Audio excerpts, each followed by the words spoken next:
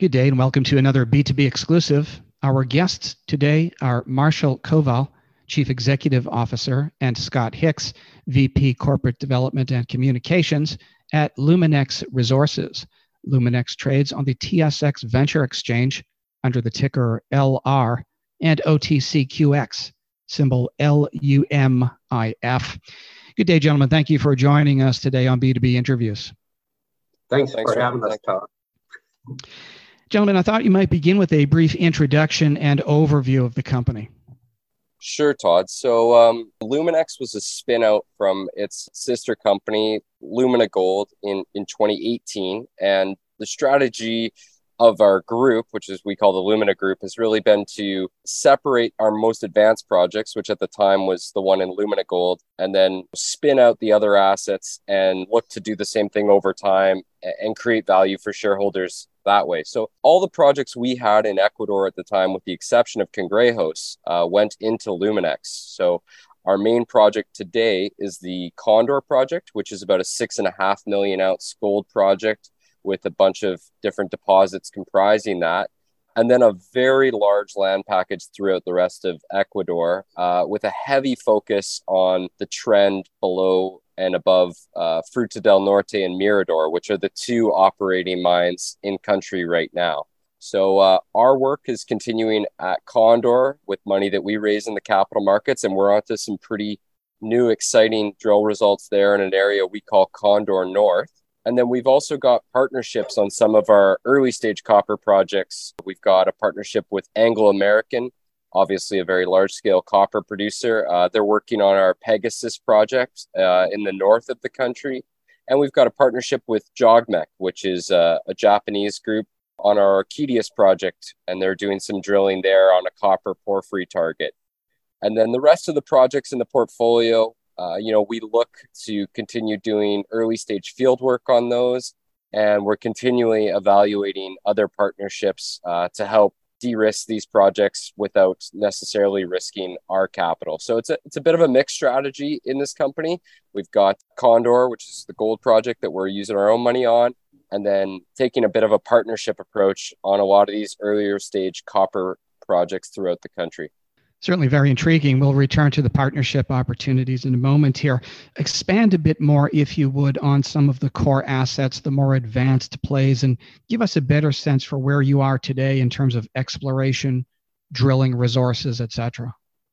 Basically, we put out a PEA and we were looking at open pit targets, and we had a new discovery when we put the PEA out in 2021 called the Camp Zone. And the Camp Zone's a near surface underground target with higher grades, sort of 3.5 plus grams per ton gold and some silver. And what we looked at, we didn't feel that we were getting much value in the market for the exploration drilling that we were doing. So we tried to put out to the market roughly, what the economics of this northern area at Condor. And that northern area is comprised of the Camp Zone underground target and then 3 open pit targets. And we looked at a 25,000 ton per day project with about a 12-year mine life. And basically, the Camp Zone was about 2,500 tons per day, and the rest came from the open pit. The project looked halfway decent, but it had a high initial capital cost of about $600 million US to build. And we went back and we did some more exploration work, and we've come up with some new targets for higher grade underground targets near surface. We discovered this area that we're calling the Cuyes West, which is adjacent to the Cuyes open pit. And we've had some really good drill results there. We're getting a lot of intercepts that are sort of 5 meters plus, sort of 5 gram per ton gold type of values, along with some additional silver. And then we drilled, about 10 holes there now. I think we put out, Scott, I don't know how many holes results we put out yet. Maybe about 5 so far, Marshall. Yeah. And then adjacent to that, we discovered we continued to hole through the Cuyes West zone. and we intersected this structure Ruiz, which we just put out the best drill intercept that we've had, 5 meters of 30 grams per ton gold and some associated silver. So what we're doing now is we're trying to rescope this project. The camp zone had about 600,000 ounces of gold in the PEA that we did. And what we're trying to do between some additional drilling at Cuyes West, Ruiz, and we are also drilling at the camp zone, we're trying to define between 1 million, 1.5 million sort of ounces of gold, this higher grade near surface underground gold. And so we're actively drilling now. We've got about 17 holes into these areas, probably about 8,000 meters of drilling so far. And we've got 2 rigs in the field right now. So if we're successful in identifying a similar zone at Cuyes and Ruiz to the camp zone, then we can go back and look at updating the PEA, a lot lower initial capital, smaller throughput, concentrating initially on the underground targets, and then later in the mine life start to bring in some of the open pit targets. So to give you a little bit more of an idea, I'm getting into a fair amount of details, but the camp zone was about 500 meters along strike, and the Cuyes West zone seems to be a similar structure right now, about saying roughly 500 meters along strike. So we're starting to drill that to depth. So that's really the plan of what we're trying to do in this northern area at Condor right now. Impressive. Now, will the company look to additional strategic or joint venture partners moving forward on any of these projects? And will you, in fact, consider M&A activities as a catalyst towards continued growth? Yeah, so I think at Condor North, Todd, we're calling that our core project, and I don't think we would look to JV that. At the same project, Condor, it's interesting. There's this large section in the center of Condor that's got more porphyry style deposits versus the epithermal system that Marshall just described at Condor North. So, it's a bit of a different beast, more tonnage, lower grade, different processing methods. So, there's some very interesting areas in this. So we've already got 3.6 million ounces defined in that area of gold and about 400 million pounds of copper. And that area wasn't included in the PEA that Marshall just described. And then also to the east of that, there's some pure copper targets called El Hito, where we did a little bit of drilling in the last year. We drilled about 4 holes, and there was about 8 holes there previously. So in this area, I think there is an opportunity to bring in a larger, perhaps more copper-focused player to help us delineate and advance this central area of Condor. And then obviously outside of Condor, we do have a number of properties, and in those properties, we're always talking to people and always evaluating joint ventures. We've completed 4 different partnerships over the last 5 years, basically, on different properties to help advance those and de-risk them. So, gentlemen, what is it then that is so unique about Luminex? What is it that now defines and differentiates this company from others in the industry? I think from our perspective, Todd, we were an early mover in Ecuador when the concession system reopened in 2016. And into 2017, we had a very good database throughout the country of soil and rock samples. We were able to successfully bid on a lot of very prospective areas. I think that's why we've been so successful in bringing in partners to date. For those of your viewers that maybe follow real estate more than mining, think of it as a bit of a real estate play in some regards.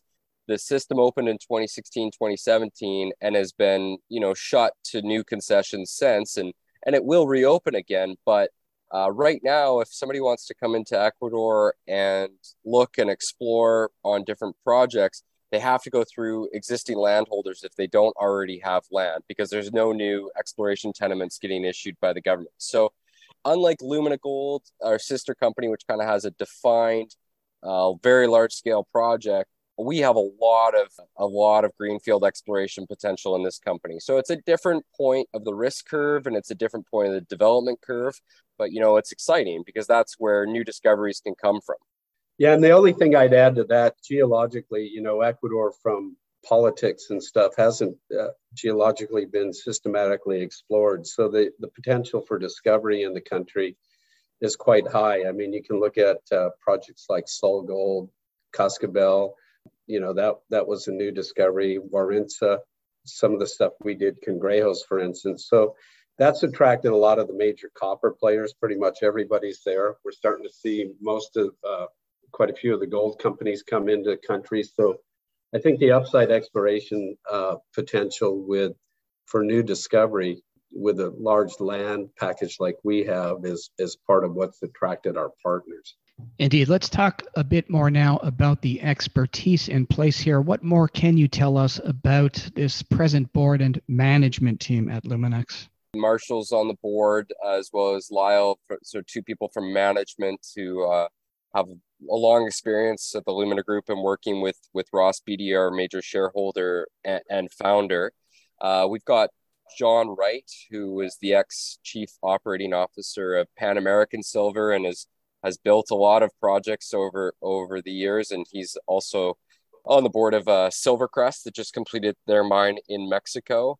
Got Don Shumka, who is ex-Raymond James and is the chair of the audit committee.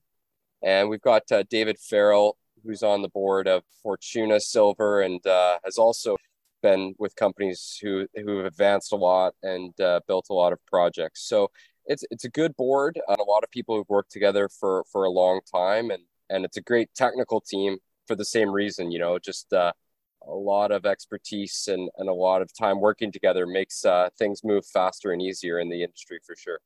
Yeah, one other key guy I'd like to point out is Diego Benalcázar, who's a well-known, well-respected, experienced Ecuadorian geologist. And Diego years ago worked on Condor, but he was his knowledge in country, led us to a lot of these properties that we acquired when they opened up the concession system. So he's been a real key player. Diego's got 40 years experience in the industry, pretty well known through Ecuador, and knows Ecuador from a geologic point of view really well, besides political and operating in the country. And he's the president of Luminex.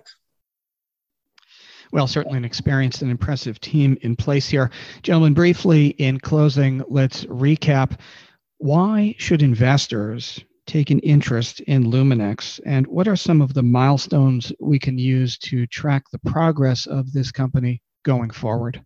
Todd, I think the key answer on Luminex is really these new structures that Marshall talked about right at the top here. These are very exciting areas that are directly in the center of our already identified PEA area, which had about 3 million ounces in it. So, the fact that we're going to be able probably to add more ounces that are high grade and these new underground targets right in the center of the PEA area, that's huge for value. It'll also, as he said, let us rescope the project to a smaller throughput, lower capex project. And our initial PEA was very good at 190,000 ounces a year of production, and low cost in the $800-ish range per ounce. So that those are very attractive elements to the project. But in this type of market, we're seeing people just want less capex and less risk to getting projects built. So being able to rescope it with these higher grade ounces will be key. So we're going to have news flow off these areas, right into 2023 off the current drill results that we're drilling right now. And then in the back pocket, we've got Anglo American, who's going to be looking to drill these copper porphyry targets at our Pegasus project, and they're funding that with their money. And, we're getting zero value for that in the stock right now. So to the extent they have any success at Pegasus, I think that'll be a very positive catalyst for the stock going forward. Well, that is certainly a very compelling story. Gentlemen, it was a pleasure speaking with you today. Thank you for joining us on B2B Interviews. Thanks, Todd. Really appreciate it. Yeah, thanks, Todd. Our guests today have been Marshall Koval, Chief Executive Officer, and Scott Hicks, VP Corporate Development and Communications at Luminex Resources. Luminex trades on the TSX Venture Exchange under the ticker LR and OTCQX, symbol LUMIF.